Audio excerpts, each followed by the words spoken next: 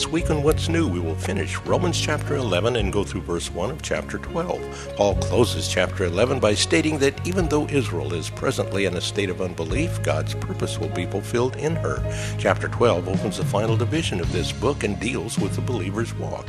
I'm Ed Peters, and I invite you to join Pastor Henry Harder, the Renewal Singers, and me right here on this station for What's New.